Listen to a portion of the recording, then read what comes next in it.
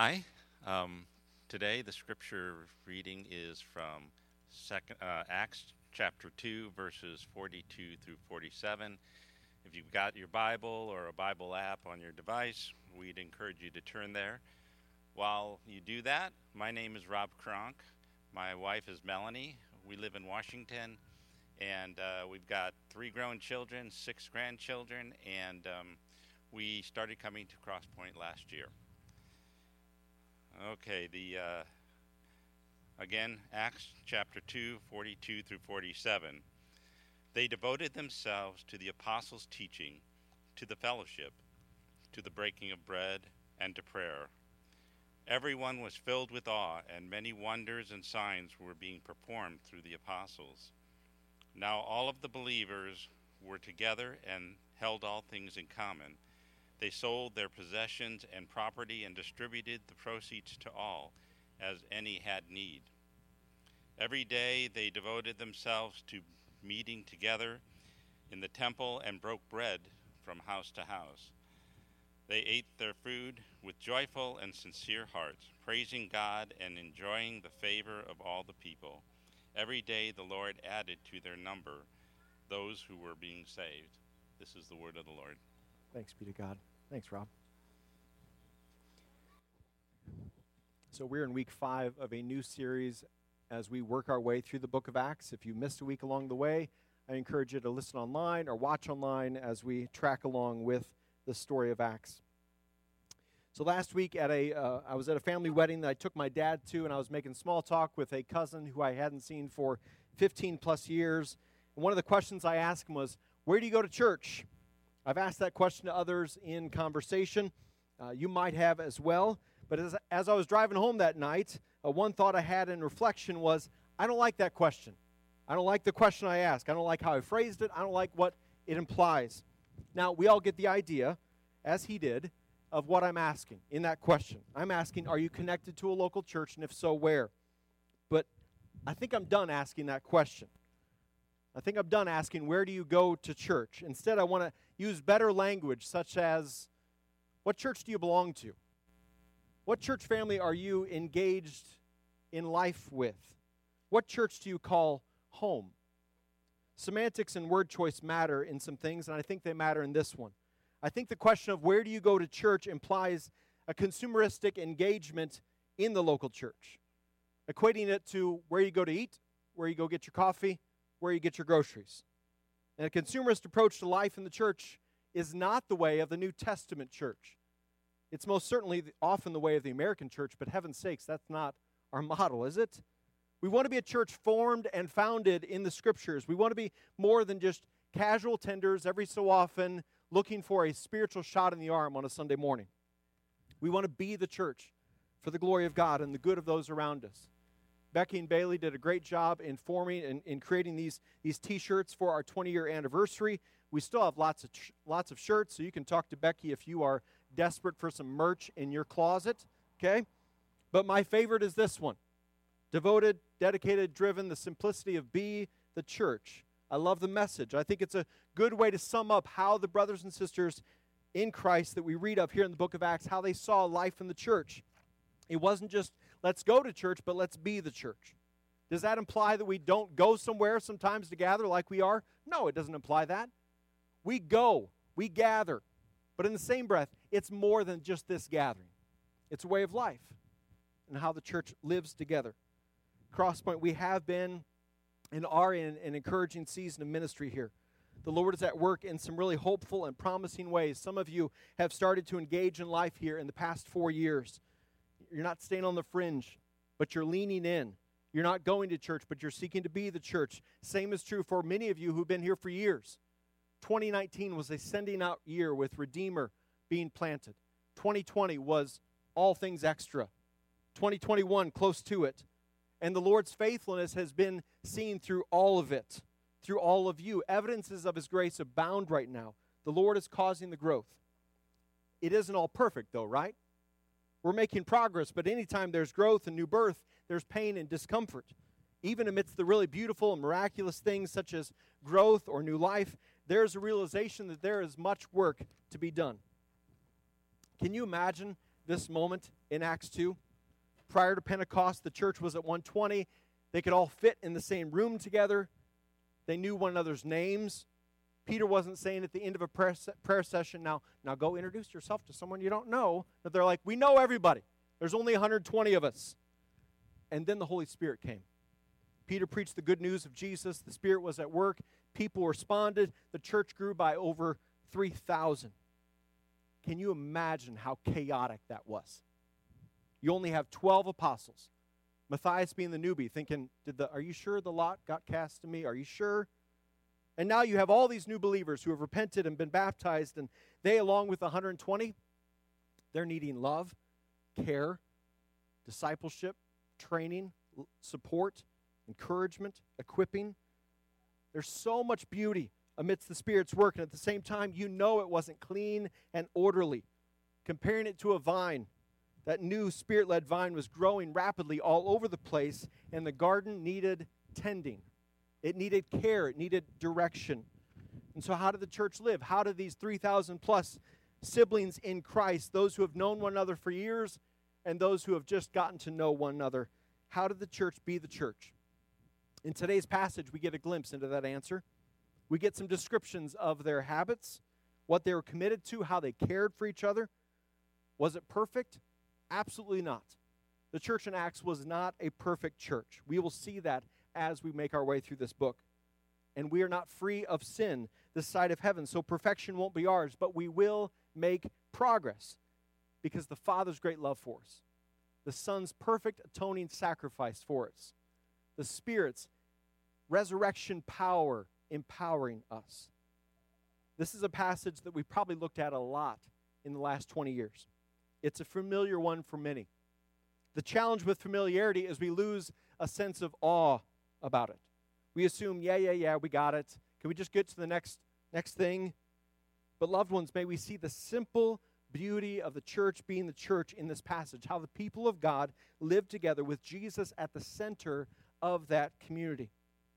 One thing I love about this passage, the picture of the New Testament church, is that it translates to any context, any culture, any point in history, including this one.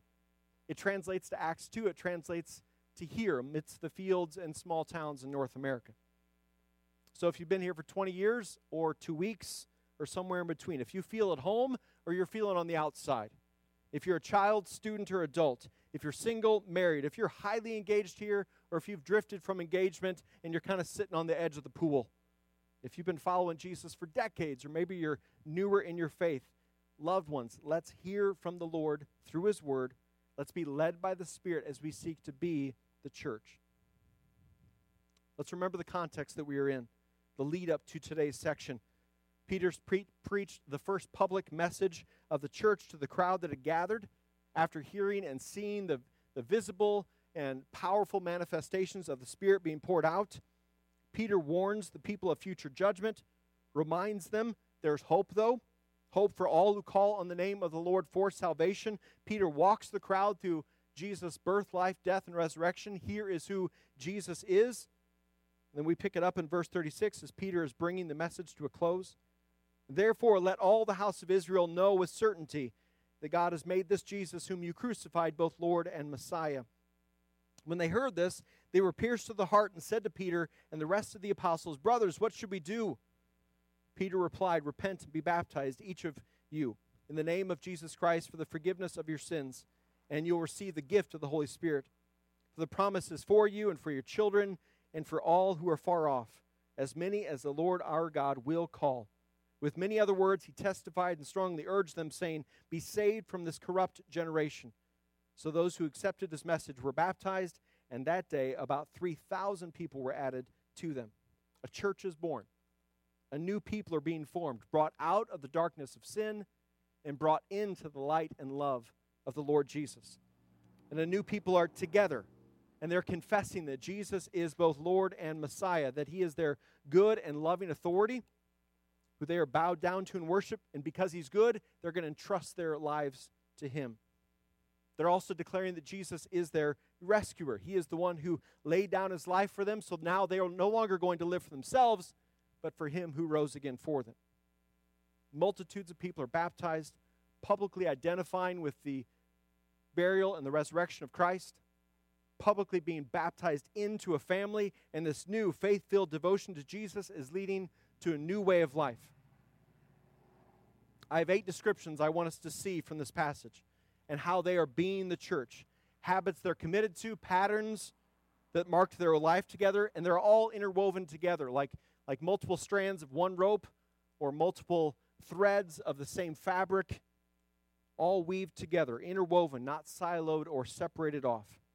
So verse 42, they devoted themselves to the apostles' teaching, to the fellowship, to the breaking of bread, and to prayer. Devoted themselves, meaning they persisted in, they continued in. The idea in the original language is single-minded to a certain course of action, single-minded and focused on these habits and activities. The first is the apostles' teaching. Remember, the apostles had been with Jesus. They were eyewitnesses of his life, his resurrection. They were qualified to pass on the teaching of Jesus and the scriptures to others. They were seeking to pass on what was trustworthy, what was timeless. They were going to be rooted in the truth of God's word. Doctrine matters. What we believe matters. What we teach matters. A healthy community of faith is devoted to teaching the truth of God's word. And why does that matter? Why does it matter that we believe certain things or teach? Why does it matter what we teach? Well, it's because we live out of those convictions. What we teach forms the foundation, the cornerstone, if you will, of the house that we are building. And if we get the cornerstone wrong, if we get the foundation wrong, then the house gets sideways. The house ends up falling. Remember the commission that Jesus gave to his apostles in Matthew 28. He said, "Go therefore and make disciples of all nations, baptizing them in the name of the Father, Son, and Holy Spirit, teaching them to observe everything I've commanded you, and remember I'm with you always to the end of the age." The commission isn't just to make converts of Jesus. If so, then this text in Acts 2, it stops at verse 41. It stops there. And we get no description of their new life together. But the disciples of Jesus then and now need to be devoted to the teaching of Jesus and the scriptures, because that's at the heart of our disciple-making mission. Jesus prayed to the Father in John 17:17, "Sanctify them by the truth. Your word is truth." To be the church is to be alongside one another as we are formed and transformed by the living and active word. They devoted themselves to the fellowship. The idea in the original language is that of commonness or commonality, a sharing of life with one another. So fellowship is more than just being in physical presence with one another. Fellowship is more than just small talk. It includes those, but it doesn't stop there. Fellowship is sharing. It's face-to-face. It's costly. Sharing of material things with one another as well as sharing of our lives with brothers and sisters. It will cost you your time. It will affect your calendar. It will cost you your money. It will cost you your pride. Meaning, there's a vulnerability to our sharing. Being vulnerable with one another where we're struggling, where we're hurting, where we need counsel, prayer, encouragement, where we need others to speak truth and love to us, and where we're struggling in sin. Fellowship is not just one-sided either. It's mutual. It's back and forth. It's other-oriented. So we don't step into a physical presence like this with the church thinking, who's going to talk to me? Who's going to love me? Who's going to pursue me? Instead, we walk in and think, who can I love like Jesus? With other-oriented, initiating eyes. Who will I seek to comfort in the same way that the God of all comfort has strengthened and comforted me? Who will I seek to build up with my words of grace or show love to be active in our community engagement and not passive? It makes perfect sense that the church was devoted to fellowship because they were seeking to live out the teaching of Jesus, who told them in John 13:34 and 35, "I give you a new command. Love one another. Just as I have loved you, you are also to love one another. By this, everyone will know that you're my disciples if you love one another." To be the church is to be alongside one another with the intent to love one another like Jesus well. They devoted themselves to the breaking of bread. So this is both communion and meals with one another. The early church often combined these into the same gathering. So there is something sweet and unifying when together we eat the bread, drink the juice, like we will today.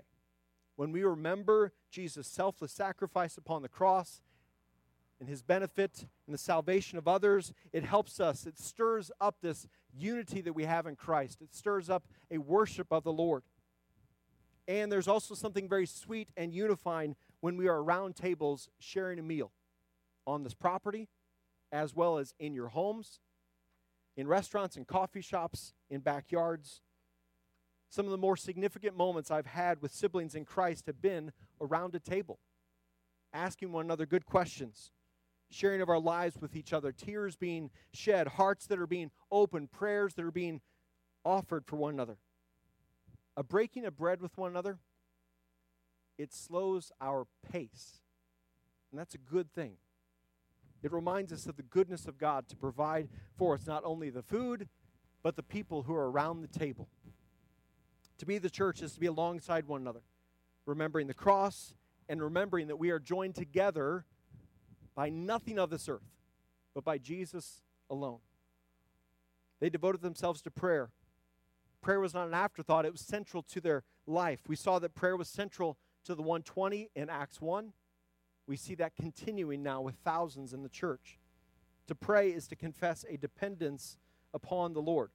To pray alongside brothers and sisters is to confess our shared dependence, our shared trust in our forever faithful God. Again, prayer being central to the early church shouldn't surprise us because they're following the teachings of Jesus, who taught the disciples to pray. For instance, in Luke 6, Jesus says, he gives them a model prayer. Therefore, you should pray like this. And he lays out this model. Our Father in heaven, your name be honored as holy. Your kingdom come, your will be done on earth as it is in heaven. Give us today our daily bread and forgive us our debts as we also have forgiven our debtors. And do not bring us into temptation, but deliver us from the evil one. Notice how the plural nature of that prayer. It's not fierce individualism. It's fierce community. We are praying our Father in heaven. And we are confessing and praying together as the people of God.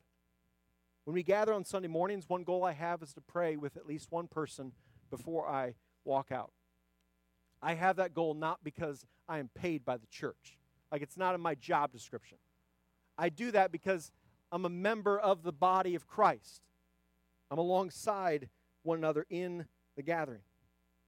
I love the moments before or after this gathering where I see you pausing to pray for someone, putting your hand on their shoulder, offering a prayer on behalf of the brother or sister. How beautiful that is to see, how strengthening that is to our fellowship and to our faith. Let's grow in that. Not just at this gathering, but here, as well as in our community groups and the teams we serve with, and as a way of life. Not just pastor to people, but people to people. Brother and sister, sibling to sibling, member of the body to member of the body. This is one anothering in the New Testament. Breaking of bread and prayer are examples of how we live out this fellowship with one another. That's us being the church. Living out our love for the Lord and our love for others. Then verse 43, he starts to walk through four more habits or patterns the church was committed to, and that were descriptions of their family. Everyone was filled with awe, and many wonders and signs were being performed through the apostles. So there was a spirit-empowered awe among the church and its ministry. Signs and wonders were associated with the apostles' ministry. We'll see that throughout our journey through Acts, including in next week's passage. The wonders were verifying the truthfulness, the authenticity of the apostles' message. That they were not magicians using human tricks, but it was the Spirit of God at work through their ministry. And they were never the ones to be praised, but it was always the God who was doing the work to be praised behind it. The apostles were following in the line of Jesus, whose ministry was marked by both powerful word and deed. On week 1 of this series, we talked about how the book of Acts is a record of the works of the Son of God through the people of God, empowered by the Spirit of God. So it's natural to assume that divine activity and power will be associated with the church. Pastor Kent Hughes said this: in the early church, there was a sense of holiness much like that which the children of Israel had when Moses came down from Mount Sinai. Awe in the presence of Almighty God. May we be people who grow in our view of the awe of our God, the awesomeness of who He is, His unchanging character, His goodness, that the same God who is at work in Acts 2 is the same God at work in our lives, in our church, in our communities. To be the church is to live in awe of our all-knowing, all-powerful, ever-present God. Verses 44 and 45, now all the believers were together and held all things in common. They sold their possessions and property and distributed the proceeds to all as any had need. There was a generous love amidst the church. Jesus said, just as I have loved you, you are also to love one another. This is the church living the commands of Jesus out as it relates to our stuff. They're living close enough with each other, vulnerable with each other enough where they actually know the needs of one another. Again, this is an example of their fellowship that they are devoted to. Now, this is not communism or socialism. This generosity or commonality is not compelled. It's not forced upon them. This is voluntary. This is out of the overflow of hearts that are being transformed, that have been transformed by the love of Jesus. This is also not the abolishment of all personal property. Some still owned homes or rented homes where they could gather, where they could break bread. This is not legalism or man-made law. This is a generous love that is freely, voluntarily, sacrificially given. This is simply, my brother and sister in Christ has a need. I, as brother and sister in Christ, have a way to meet that need tangibly. Okay, I'll seek to love them like Jesus, who gave of himself. And I'll give of myself and my stuff, trusting the words of Jesus in Matthew 6:32, that our Father in heaven knows what we need. And so we can never outgive the Father. That as we scatter seed generously, the Father will supply the seed. It's an example of the church living out 1 John 3:16 through 18.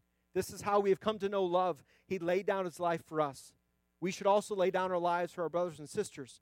If anyone has this world's goods and sees a fellow believer in need, but withholds compassion from him, how does God's love reside in him? Little children, let us not love in word or speech, but in action and in truth. As a church, if you want to talk about formal ways that we live this out, one is through what we call a family fund. This is a fund for those who are Crosspoint attenders and members to be able to help and serve those in financial need or in a financial crisis. We also give dollars to Heartline Heart House, which is a local ministry here. They have an existing system to distribute benevolence dollars to those in need in our county. And so recently, on an annual basis, roughly we gave $6,000 to them to distribute those. We don't need to duplicate that system. That system is in place. And so we want to love one another well in that way. Those are formal ways we live this out. But far more than formal, it gets lived out informally by the body of Christ, the family of God, just doing what the Lord has called us to. Living out 1 John 3, living out because he's first so greatly loved us, so we love one another. To be the church is to generously love one another, not just in word, but in action, in truth, in deed. Verse 46, every day they devoted themselves to meeting together in the temple and broke bread from house to house. They ate their food with joyful and sincere hearts, praising God and enjoying the favor of all the people. To be the church is to live it as a way of life. It wasn't a compartment, but all of life. It wasn't just, well, we do this from 10 to 11 on Sundays or during these evening hours at a community group. No, it was daily. They devoted themselves to living lives formed and centered on Jesus. So they met together in large groups. They also met house to house, around tables and in living rooms. Fellowship and life with one another was weaved through their daily life. And such fellowship was marked by joy and genuineness. Listen to Hebrews 10, 24 and 25. And let us consider one another in order to provoke one another, or to provoke love and good works, not neglecting to gather together as some are in the habit of doing, but encouraging each other, and all the more as you see the day approaching. When we are with one another here, for example, in our groups, it's an opportunity to stir up our love, stir up our desire for good works, to encourage one another in the faith, to have in view the second coming of Christ and live in light of that reality. To be the church is to be with one another in all of life. And then second half of verse 47, every day the Lord added to their number daily those who were being saved. The church lived on mission to show and tell of who Jesus is and what he has done. And so you have their way of life, their love for one another, their hospitality, generosity, other-orientedness, the awe associated with their ministry. It had an outward witness, a showing to the world. By their love, they were revealing that they were disciples and followers of Jesus. They were also telling of Jesus, not just through formal means of Peter standing up to proclaim a message, but informally, one another, neighbor to neighbor. The church is on a mission to be witnesses from Jerusalem to the ends of the earth. The Lord is causing the growth as they show and tell. I love this reminder that the Lord was adding to the number. It was the Lord who had gathered the 120. It was the Lord who had saved 3,000 after Peter preached. The Lord is building his church, and he continues to build his church. To be the church is to be on mission, not in our strength, but being led and empowered by the Spirit, Spirit-empowered teaching and fellowship and breaking of bread and prayer, Spirit-empowered awe and generous love, a daily way of life, on a mission to show and tell of Jesus. A picture is being painted here, loved ones, a picture of the church being the church. At Crosspoint, we exist to bring glory to God by making disciples of Jesus who live devoted to him, dedicated to one another, and driven to reach people, and we live that out together. Frankly, it's kind of an unoriginal mission statement because we're just taking it from the Bible. Just semantics. It's loving God with all our heart, soul, mind, and strength, loving one another, loving our neighbor, and going and making disciples. We're not trying to reinvent what the Lord has already made simple and straightforward. Rather, we're trying to faithfully and prayerfully follow in the teachings, the commission, the commandments of Jesus. This is what a New Testament church does from the book of Acts until now. 20 years ago when we planted, we chose to put community in the name of the church because we saw it as an integral part of a New Testament church. And we still do, believe it or not. This gathering, Sun Chasers, Hype, C20, this rhythm of large group and small group, it's not either or, it's both and. As it relates to community groups, there are some really encouraging things taking place. New groups have formed, new groups are forming. Most existing groups are continuing. Those that have been disconnected from a group, many are stepping back in. Our overall engagement in groups has gone up. In the same breath, amidst growth, there's some pain and stretching. Most of our groups are pretty big, making it difficult to fit into a home or easily get around tables. Maybe some of you are wondering if you fit in a group or not, or you're like, I was part of a group, and then they stopped meeting, and I'm not sure what to do next, or we were in a community group years ago, and then our stage of life has changed, and so we've kind of drifted from a deeper relational engagement. Or you were in a group, and you're forming friendships, and now you're in a new group, and you're like, am I going to connect with these people? And since Acts 2, the church has had to hold two things in tension with one another. You could call them inward and outward. The inward community the church has with one another and the outward reach in its disciple-making mission to its neighbors. And this tension is one to manage, not solve. If you solve it and you only focus on one, you focus on this and forget the other, you're no longer a New Testament church. You've forgotten the commands of Jesus because you are seeking to only love one another within the family and forget the world, or you're only concerned about reaching and making disciples and not loving one another well. So the tension of inward and outward is not to be resolved but prayed through. We want to be Spirit-led people walking by faith in the season that we are in. Praise God for the growth that he's causing in and through his church. Praise God for the stretching, the moving out of comfort zones that growth does in us. It causes us to trust in the Lord, to confess our dependence upon the Lord. It's all evidences of his grace. Nearly 20 years ago, if my memory serves me right, Heather and I had this young single mom join our community group with her daughter. And then later on, that woman began to date this handsome and gracious guy. And they started to get involved in our group together. And then we really saw spiritual growth take place in their life, baptism, repentance, spiritual growth. And we became dear friends with them. We got to celebrate their wedding. And then we, along with the church, walked with them through tragedy, heartache, and suffering, hospital visits, and the like. In the years that followed, and they continued to grow in the Lord, and all along, Heather and I were casting this vision to them, saying, you get it. You get Acts 2. You get what it looks like to love the Lord and love people as a way of life. You get what it looks like to use your home and use your gifts for the strengthening of His church. You should consider being a small group or a community group leader. And the Spirit was at work, and Kevin and Christy Funk eventually stepped out in faith to lead a group to welcome others into their home so that others could get the opportunity to be the church. And these were close friends of ours. Like, I cried when they left. We'd frankly walked through rejoicing and grieving together, and while we have not been in the same formal group for many, many years, they remain close friends. Like hospital, ER, they're one of the first people I'm going to call. Because the group doesn't tie us. Christ is who ties us together.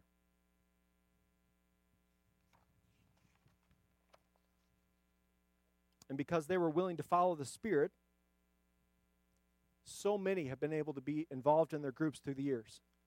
I would imagine well over 30 households, many of which have moved away to other states, far more than Kevin and Christy could have done had they stayed in our group 20 years earlier. And in this full circle moment for Heather and I, now our son and daughter-in-law, Eli and Hope, are part of their group. So they go long enough, and our grandson is going to be a part of their group. Like the older, wiser, you'll still be young, but maybe older. Our grandson will be older. The Lord is faithful. The Lord is faithful in our present. The Lord is faithful as we look back in hindsight. And He'll be at work in the future. May the Lord cause the growth, sending His servants out to create environments where the church can be the church, house to house, being devoted to teaching, fellowship, the breaking of bread and prayer, where the people of God might see the Spirit of God at work and generous love might be displayed through a daily way of life on a mission to show and tell of Jesus. A new community of people centered on Christ, proclaiming through our way of life that He is both Lord and Messiah. And that's what we'll do now as we break bread and remember the Lord's Supper. If you're a follower of Jesus, you're welcome to take communion with us.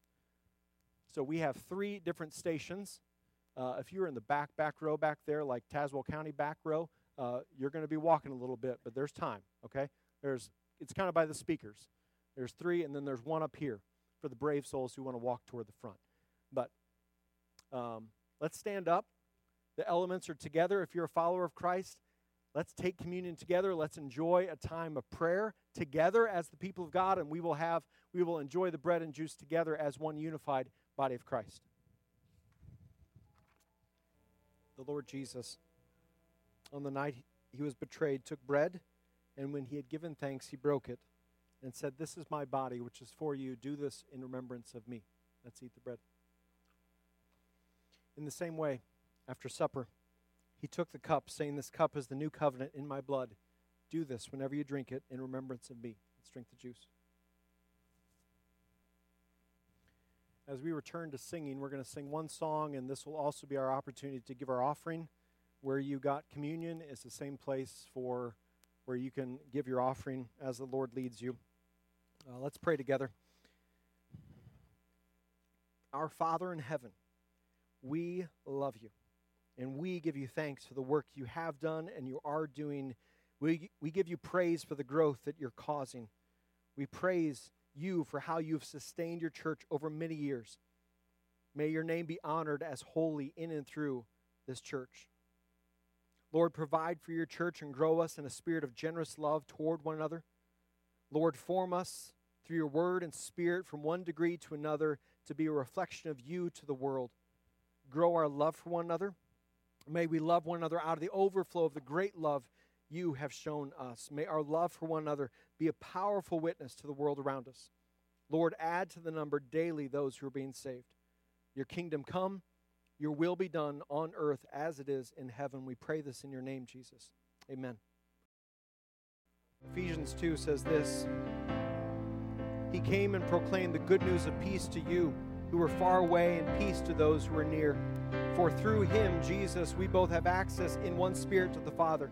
So then, you are no longer foreigners and strangers, that fellow citizens with the saints and members of God's household, built on the foundation of the apostles and prophets, with Christ Jesus himself as the cornerstone. In him, the whole building being put together grows into a holy temple in the Lord. In him, you're also being built together for God's dwelling in the Spirit. The Lord is faithful to continue and finish what he has begun in us and through us as his people. I'm grateful to be alongside you, church.